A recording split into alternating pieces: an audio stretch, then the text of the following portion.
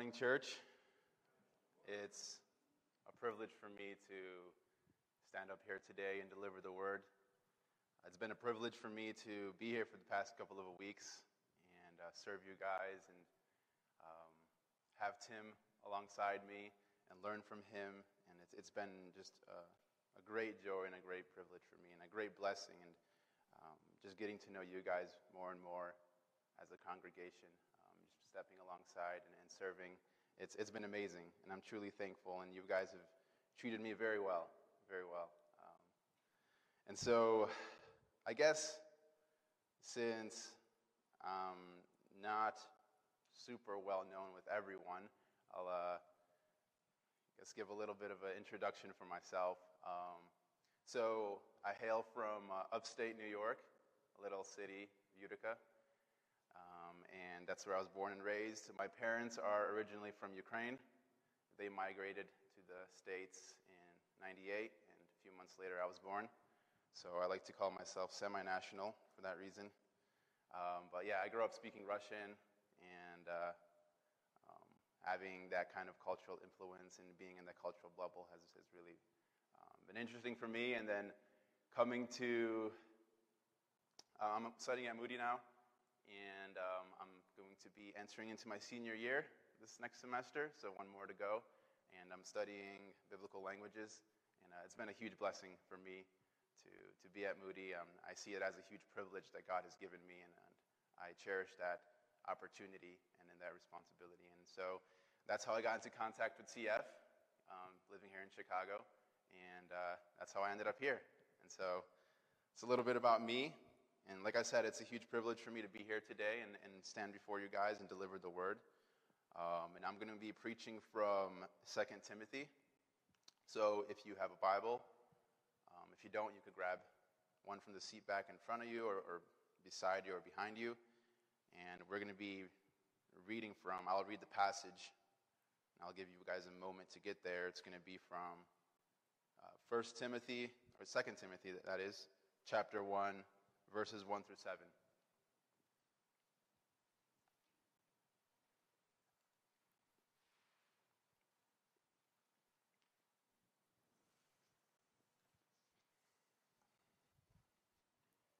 Paul, an apostle of Christ Jesus, by the will of God, according to the promise of life that is in Christ Jesus, to Timothy, my beloved child, grace, mercy, and peace from God the Father and Christ Jesus our Lord. I thank God whom I serve, as did my ancestors, with a clear conscience, as I remember you constantly in my prayers night and day. As I remember your tears, I long to see you, that I may be filled with joy.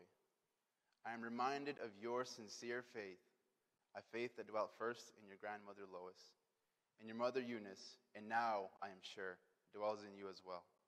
For this reason, I remind you to fan into flame the gift of God, which is in you through the laying on of my hands. For God gave us a spirit not of fear, but of power and love and self-control. I'll take a moment to pray. Thank you, Father, for your word. Thank you, Lord, that you preserved your word for us today to read, to meditate upon, to cherish, Lord God. I pray that tonight, as I preach your word, Lord, that your Spirit would speak, God. I pray that we learn to glean from your word, God, and not just be knowers, Lord, but doers, Lord God. Not just read, but do, Father, to apply, to make it relevant to our lives, that it would change us and transform us, God. That is the goal. That is the purpose, Father. Let us not forget that. Amen. And so to orient us and to give us a better understanding of this passage, I think it'd be helpful to give some background information on this letter. So this letter, 2 Timothy, is part of a group of letters called the Pastoral Epistles, or letters. And this includes 1st and 2nd Timothy and also Titus. And it's named after their addressees. So these were his co-workers, Timothy and Titus. in the faith, whom Paul delegated as his leaders to certain areas where they were to serve. And so Timothy he sent to Ephesus and Titus to Crete. And the start of Paul's and Timothy's relationship is detailed in Acts 16. So when Pastor Tim gets there, you guys could hear a little bit more about that. But Paul meets Timothy in Lystra during his second trip. And it says a couple of things about him, some basic biographical facts. So the believers at Lystra and Iconium spoke well of him. His mother was Jewish and was a believer, but his father was a Greek. So likely they indicate this fact that his faith came from his mother and his father was not a believer. And so Paul decides to take Timothy along with him in his travels. And somewhere along the way, Paul delegates Timothy to be his representative in the city of Ephesus. And this letter was written during Paul's imprisonment in Rome, shortly before his execution. And some interesting facts about this book is that it is Paul's last and also his most personal in its tone. So this letter was written for a couple different reasons, and primarily it was to encourage the discouraged Timothy in his ministry. Also, it was to remind Timothy of his responsibility of preserving and preaching the gospel, which was entrusted to him, and to ask Timothy to visit him in prison. Also to warn Timothy of the dangers of false teachers that were coming up during that time. But let's not forget, this was also for us, written for us. For this is inspired text, and it is just as relevant for us as it was for them. We may not be Timothy, but we also face discouragement as he's faced discouragement in his ministry.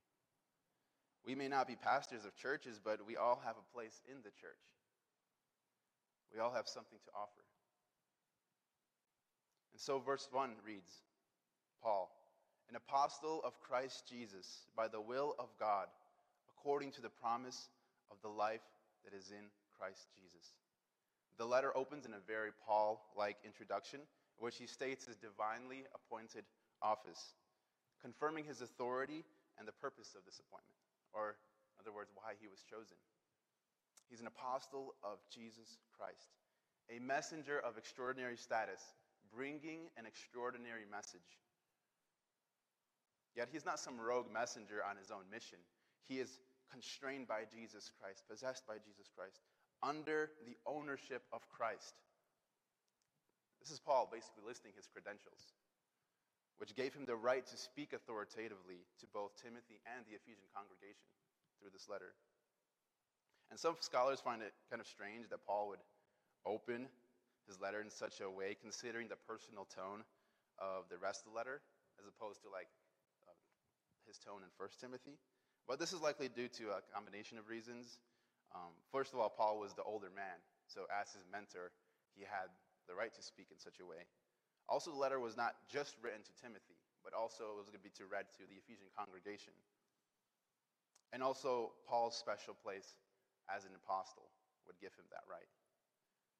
So the phrase here, by the will of God, grounds Paul's apostleship to divine action. It's not something Paul chose on his own. It was given to him by God himself.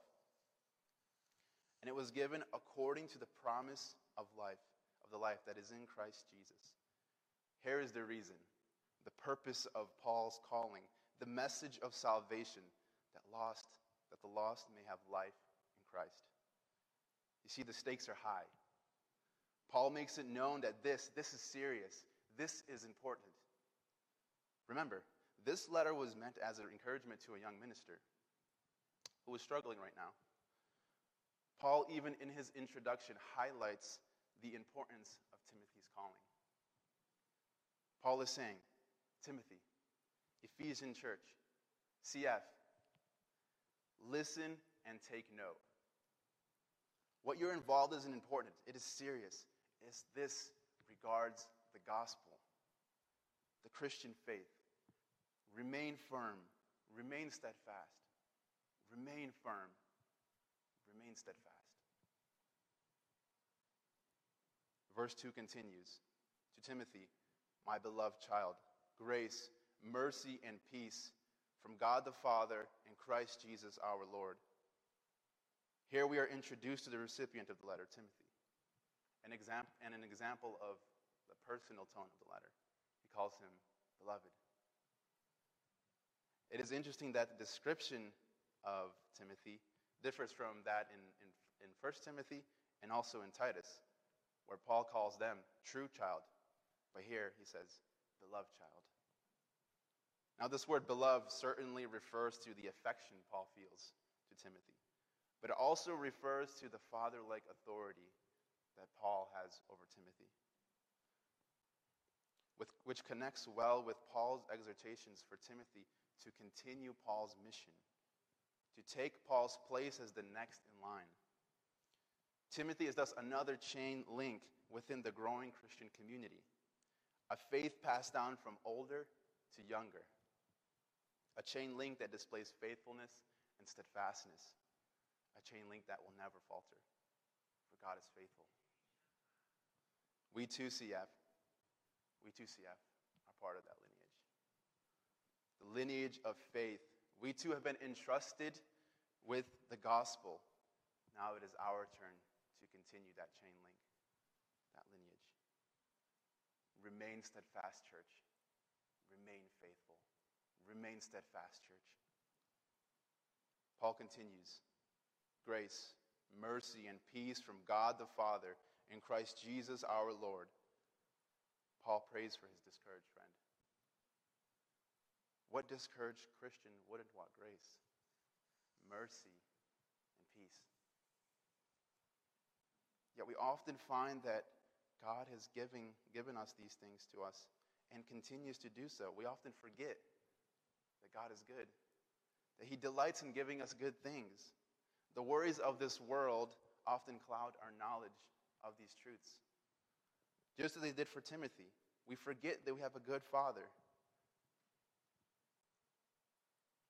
He continues in verse 3.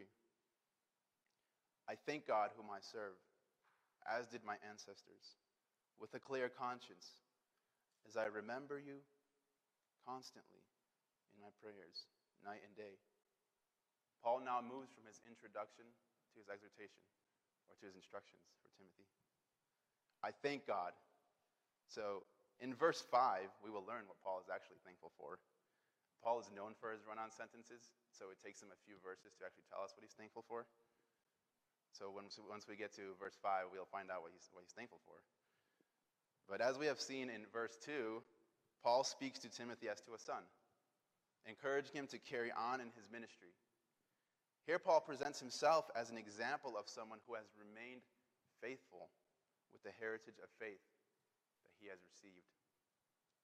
Paul makes these connections for two main reasons: to confirm that Timothy and the Ephesian congregation which he is speaking to is part of the true lineage of faith. But also, above all, Paul may be trying to establish an encouraging parallel between himself and Timothy, as men who have inherited their faith from their forebears. And we're going to return to this theme in much more detail once we get to verse 5.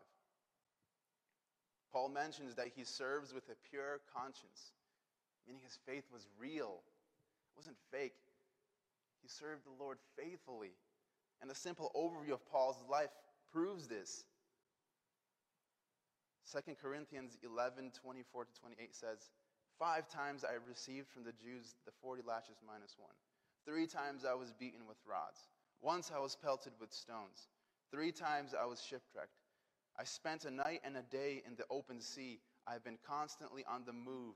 I've been in danger from rivers, in danger from bandits, in danger from my fellow Jews, in danger from Gentiles, in danger in the city, in danger in the country, in danger at sea, and in danger from false believers. I have labored and toiled and have often gone without sleep. I have known hunger and thirst and have often gone without food. I have been cold and naked. Besides everything else, I face daily the pressure of my concern for all the churches. See, Paul lived faithfully. He can say confidently that he served his Lord with a clear conscience. Now think about this. Paul is writing from prison. Remaining faithful to the gospel is not a ticket to an easy life. Jesus himself said, if they persecuted me, they'll persecute you too. Paul was thrown into prison for being faithful. What would become of his reputation? What would his opponents say? That he was punished by God? Yet Paul could say from himself, I have served my Lord with a clear conscience.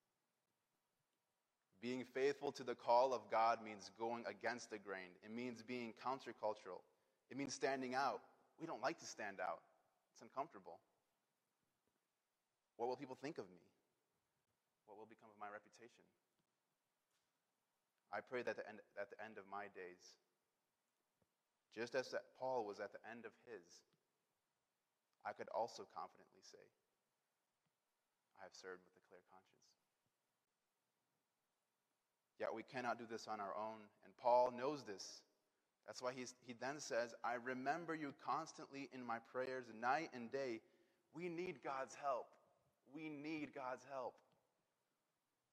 Look at the adjective Paul uses, constantly. He understands and values the power of prayer. This Christian thing is hard. We cannot do it without prayer. As a community, let's be intentional. Let's look out for one another. Let's notice one another's needs. I know CF believes in prayer. Let's pray for one another. Verse 4 continues this thought. As I remember your tears, I long to see you, that I may be filled with joy. This verse tells us how Paul prays for Timothy. He longs to see him because he remembers his tears. We again see the intimate bond of affection between Paul and Timothy. The illusion created in remembering is intensely personal and emotional. And we are only left to wonder what sorrowful event that Paul is referring to here. Again, CF, we need one another. We are relational beings created for community. The church exists for a reason. There's no such thing as lone wolf Christianity. The author to the Hebrews writes, do not neglect gathering together, as is the habit of some. This theme we see running through these passages, the theme of persevering in the faith, of steadfastness, of faithfulness in the Christian walk, this cannot be realized without the help of community. We witness this throughout all Scripture. Look at the Israelites. There was 12 tribes, and they worked together and fought together. And consider the detriment that the split of the kingdom caused. Consider Moses, who chose leaders for the people of Israel because of how difficult it was for him to carry out all the tasks alone. Consider Jesus choosing 12 disciples to carry out his mission. Consider the church in Acts. Every member doing his or her part for the building up of the church. We need community. Church, we need community. Get involved. Join a Lectio Divina group. Meet with a church family. When community groups start, join one. Just please don't isolate yourself. Don't do lone wolf Christianity. And what a blessing that community is. Paul notes the joy that will come when he will see Timothy again. The verb here, filled, here means complete joy, filled to the brim. Let's fill one another with joy, guys. Verse 5 continues, I am reminded of your sincere faith, a faith that dwelt first in your grandmother Lois and in your mother Eunice, and now, I'm sure, dwells in you as well. So here, we finally learn why Paul is thankful in verse 3. I thank God because I'm reminded of your sincere faith. The word sincere translates here means literally without play acting, indicating the lack of pretentiousness in Timothy's faith. And the word faith here should be understood as piety or simply the Christian way of life. Paul affirms the faith of his colleague and likely creates a contrast with the false teachers that he will bring up later in the letter. Timothy, Paul says, your faith is real. I know you're discouraged, but I know you. I affirm your faith. What an important reminder for the discouraged heart. Your weariness has not disqualified you. It's okay to be tired. It's okay to be exhausted. The Lord is not disappointed in you. The Lord loves you.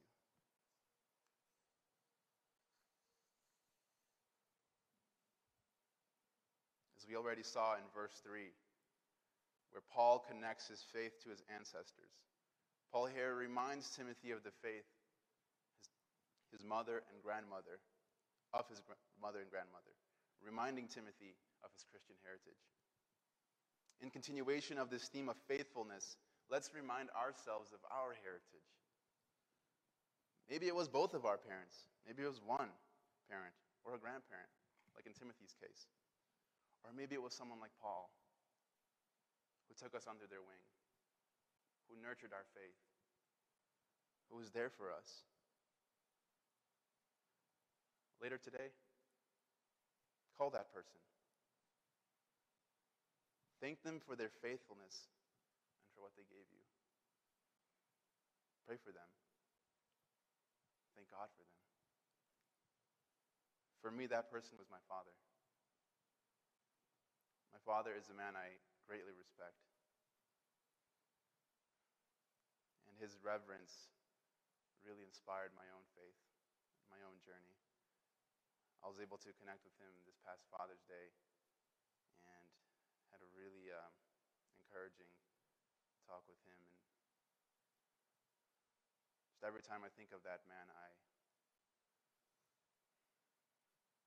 get so encouraged. His faith is so real, and it's been so real for me to see that. There's no one else in my life that has so impacted my faith and my journey.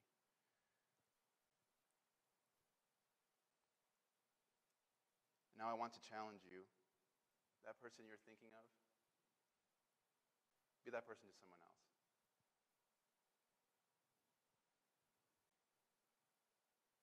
Be the blessing that you once received.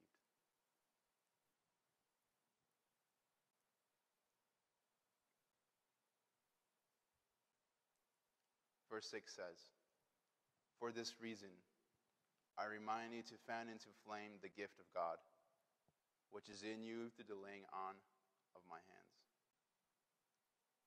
For this reason. So, this is clearly connected to the previous verse. Paul is essentially saying, because of the faith present in you, fan into flame the gift of God. But what exactly does that mean? So the idea in fan into flame is basically make use of. And the gift is Timothy's effectiveness in ministry. The commentator I. Howard Marshall notes that this should not be understood as implying that the fire is extinguished, or nearly so, but that it must be kept burning brightly. Paul here encourages the seemingly disheartened Timothy in his giftedness as a pastor. Ephesus was a large city. It was one of the main centers of trade in the ancient world. It was home to the largest amphitheater of its time. It was also home to the temple of Artemis, the Greek goddess. The worship of Artemis was a very important part for the people of Ephesus. And you could only imagine the difficulties of doing ministry in such a place. Paul then reminds Timothy of the personal witness he has to Timothy's gift. The gift is in you through the laying on of my own hands.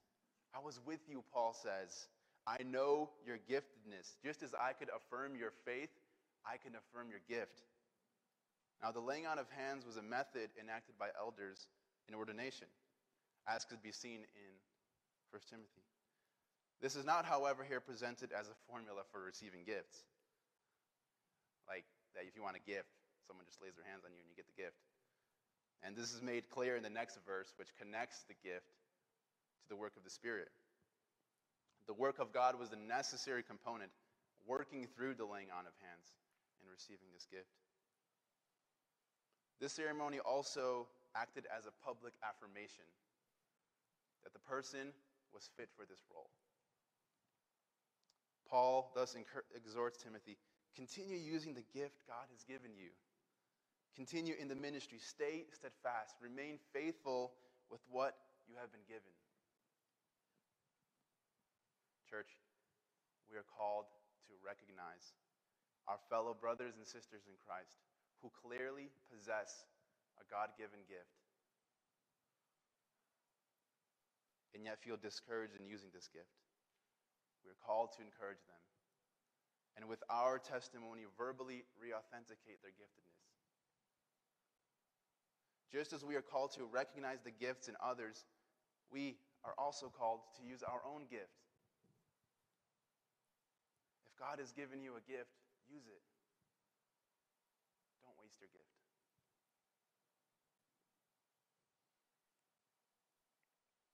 Don't waste your gift.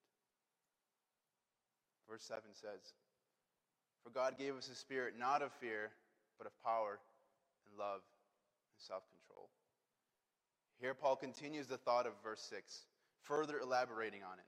Paul essentially saying, I remind you to keep using the gift of God, which is in you through the laying out of my hands. You see, God has not given you a spirit of fear. But to who exactly does us refer to in God gave us? If spirit here refers to the Holy Spirit, which I believe it does, one must determine if it's used in the general sense, referring to God's gift to every believer, or if us here refers to only Paul and Timothy, with the gift being understood in like a more narrow sense, like in a reference, not as a reference to conversion, but as their ministerial effectiveness or their calling into ministry. The determining factor, I think, is that the qualities here associated with the Spirit are in no way exclusive to leaders. So the spirit of not fear, but of power, love, and self-control, these things are not exclusive to leaders. And I think so, therefore, I think that the us here, and God gave us, is a reference to all believers. So what has the Spirit given to us? A spirit not of fear. The word used here for fear here means lack of mental or moral strength, a cowardly disposition. It seems Timothy struggled with fear in his public witness. 1 Corinthians 16:10 strengthens this conclusion, which says, when Timothy comes, see to it that he has nothing to fear while he is with you, for he is carrying on the work of the Lord, just as I am. You see, the Spirit is always with us if we are God's children.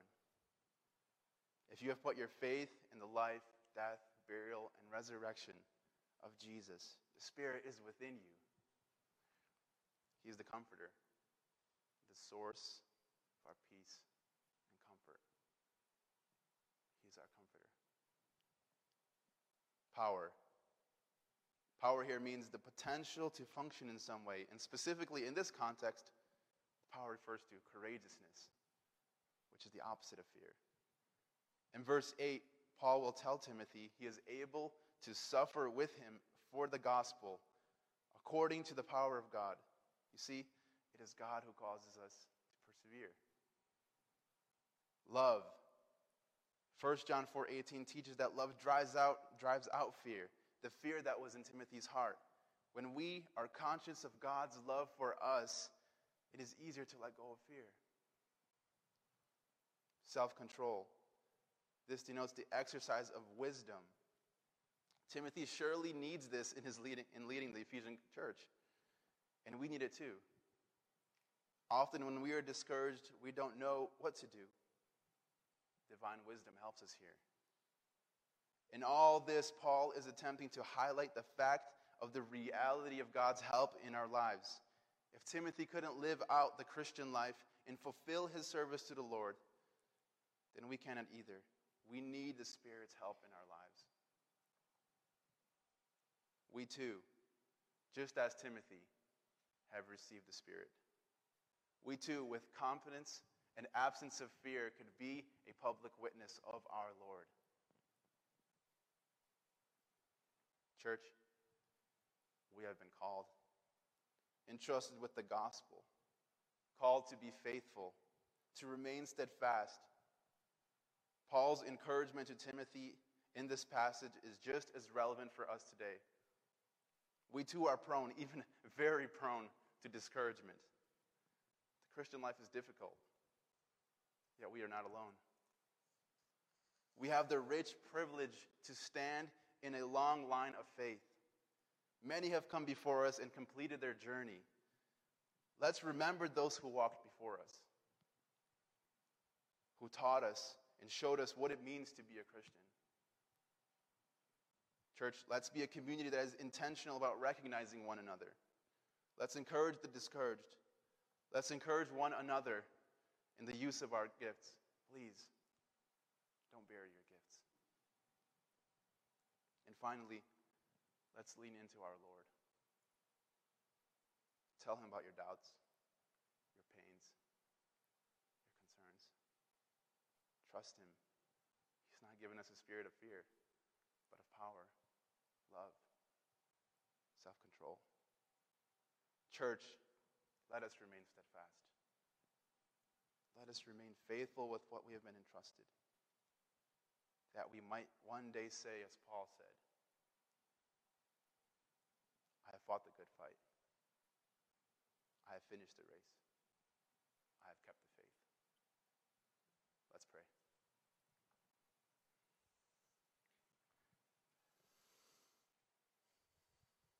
Father, as we read your word, we are encouraged to continue on, to remain steadfast. Just as Paul penned this letter to Timothy, you, through the work of your Spirit, have made this word known to us and to our hearts. We are prone to discouragement. We are prone to pain and to suffering, yet you still love us, God. You are there. You cause us to persevere through the power that you give, Lord. Let us hold on to you, to your truth, to the truth that is in the Scriptures. Let us not be led by our feelings, but by what the truth says. Help us, Lord, to lean into you. Help us be a community that recognizes one another. Lord God, to look back at the rich heritage which we have, to consider those who walked before us and have finished the race, who have fought well. See them as an example. Lord God, let us be here for one another as a community, to pray for one another, encourage one another in the use of our gifts, to build up this church, to be a blessing to one another within this community. Help us, Lord. Lead us. We need you. We need you, Lord. We cannot do this alone.